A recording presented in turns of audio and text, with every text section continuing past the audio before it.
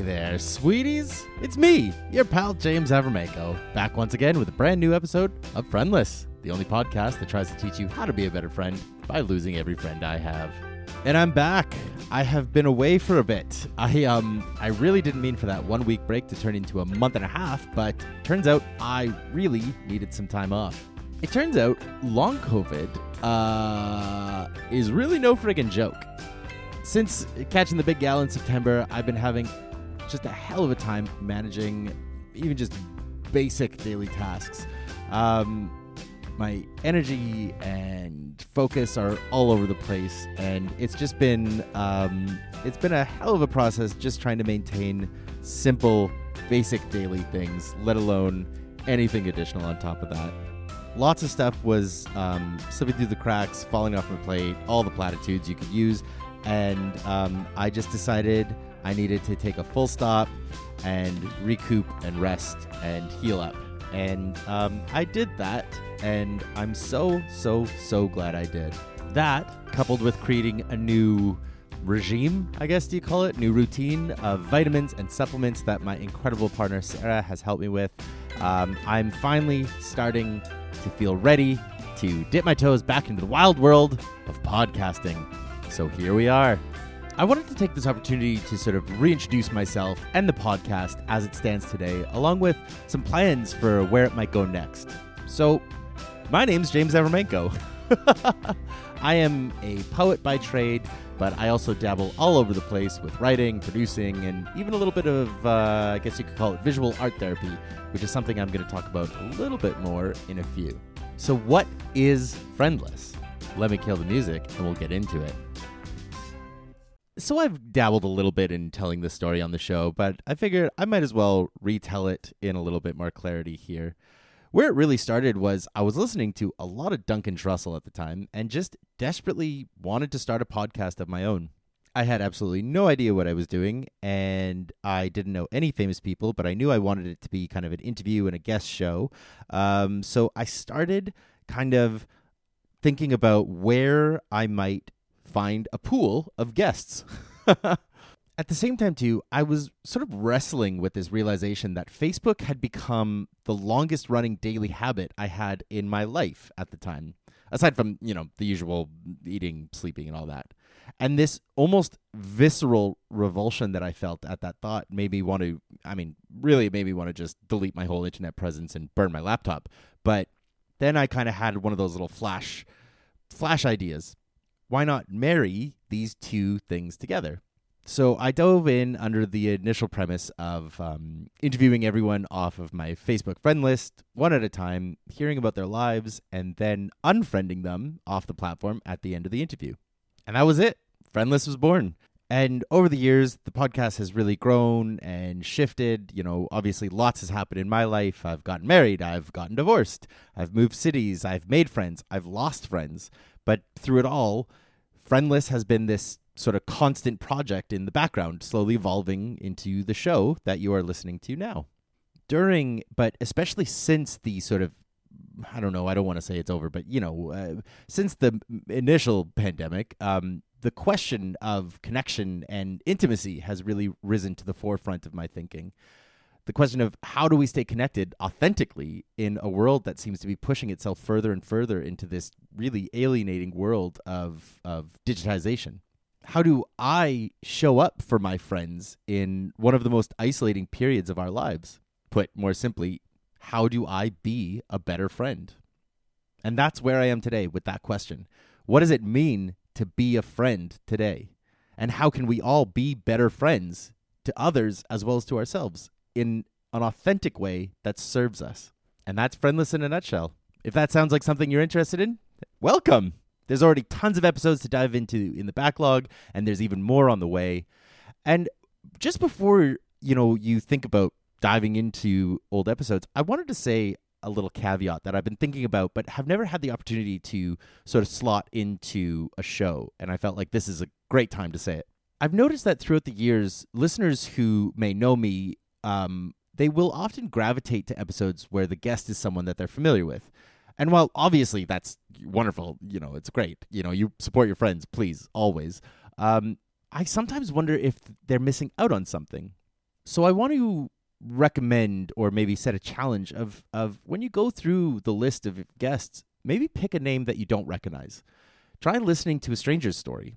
Try to hear experiences that you have no connection to at all and see what you discover. Because this sounds so cheesy, but you really never know. You might have just found your new best friend.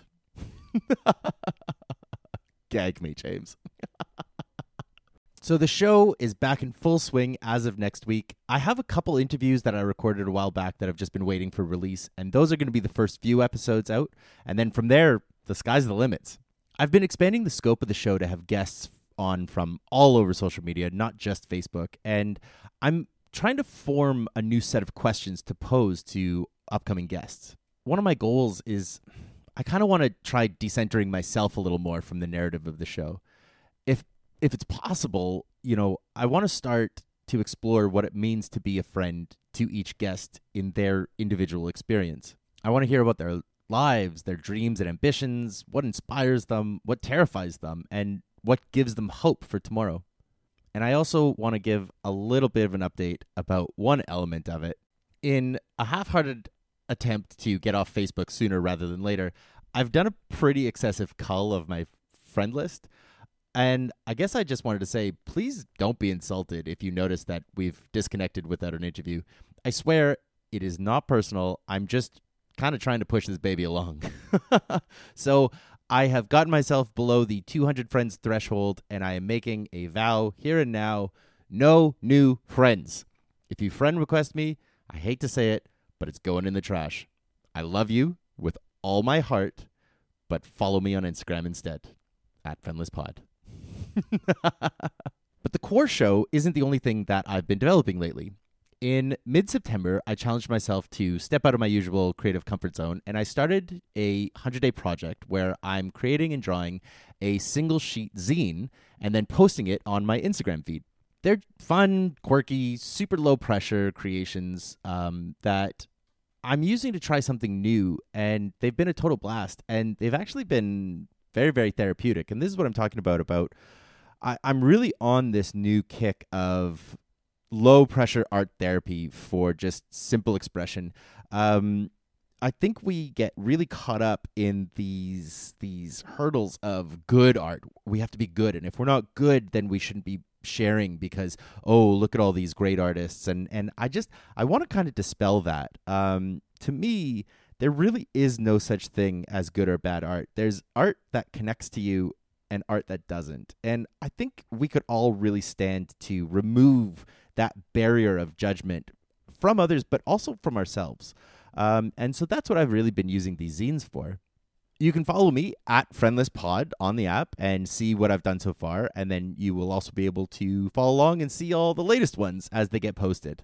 And if you're feeling inspired after you see what I've done, I've actually added a free downloadable PDF of 6 prompts for you to try making a zine of your own. You can find that in the link tree in the show notes of this episode, as well as in the bio of my Instagram page. I've also filmed a quick tutorial on how to make your first zine. That's on TikTok, which I have also linked in the show notes below. And if that's not enough for you, my monthly newsletter is getting a slight expansion as well. In addition to the monthly roundup that I've been doing, where I recommend 5 things to check out in the upcoming month, I'm going to start sending out at least one new essay every month. These will probably range in topic and presentation, but they're going to at least touch tangentially on what it means to be a friend and how technology is coming into play with our connections and intimacy. There's going to be pop culture, art, and probably more than a fair share of pro wrestling thrown in because I know what I'm about. To give you a taste of what you're signing up for, if you sign up for the newsletter, I thought I'd read you the post I'll be sharing this week on my Substack.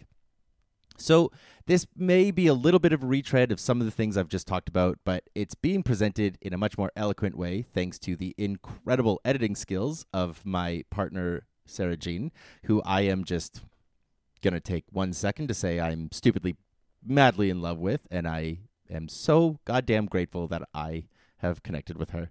But enough gushing. This essay is called I'm a Bad Friend. What makes a good friend? This has been the core question of my ongoing podcast, read freelance sociology project, Friendless.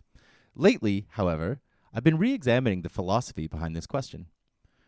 There are themes that come up almost every time: consistency, patience, availability, honesty, authenticity. Generally speaking, it seems to come down to most people are looking for love and support to be communicated clearly and openly. But what makes a good friend? It's a big question, I know, but when I try to boil it down, it feels like it could be simpler than we make it. Something that sounds so radically easy, yet in practice seems impossible for most people, myself included, to wrap their heads around. Forgiveness. And I don't know if I know how to do it. At least not yet. I used to see myself as an empathetic person. I used to think I had a knack for taking in people's problems and giving back thoughtful and useful advice. I used to think that in understanding people's nature, I could leave space for their fuck-ups and missteps to some benevolent end. I looked in the mirror and thought that made me a good friend. But the longer I stare at myself, the more I think I have it all wrong. I'm not a good friend. I don't call enough. I don't invite people out. I barely go out as it is. I'm not the guy to check in, and I'm quick to give up on people no matter how long they've been in my life. And to my point, I don't let things go. I don't forget, and I don't forgive. Maybe it's my neurodivergence, maybe it's my trauma, or maybe I've felt abandoned one too many times to remember I'm just as capable of hurting others the same way. Maybe a good friend is someone who sees you for the complex and utter failure that you are. They see all the mistakes you've made, all the pain you've caused, either intentionally or incidentally, every single stupid thing you've done with this one wild and wonderful life that you're squandering, and forgives you. They see through all the messiness of your life and love the human at the core. Is there anyone among us, especially after the last 3 days, who isn't deeply fucked up in some way? I don't think I'm alone in feeling like I'm always one or two wrong sentences away from boiling over into a full-scale meltdown. We're carrying the sum of our experiences on our shoulders, not to mention the burden of shame and despair from all the generations that led us here. I think that it's in all of our best interests to try and remember that whenever we decide to venture out beyond the relative safety of our living rooms and interact with the rest of the world. I don't have the answers yet, but rather, I have more questions. How do we let go of who we thought we were in service of becoming who we want to be? How do we stop lying to ourselves about our role in our own suffering? What do I need to let go of? Who do I need to forgive? And maybe hardest of all, how do I start to forgive myself? Fun and safety, sweeties. And that's the first one.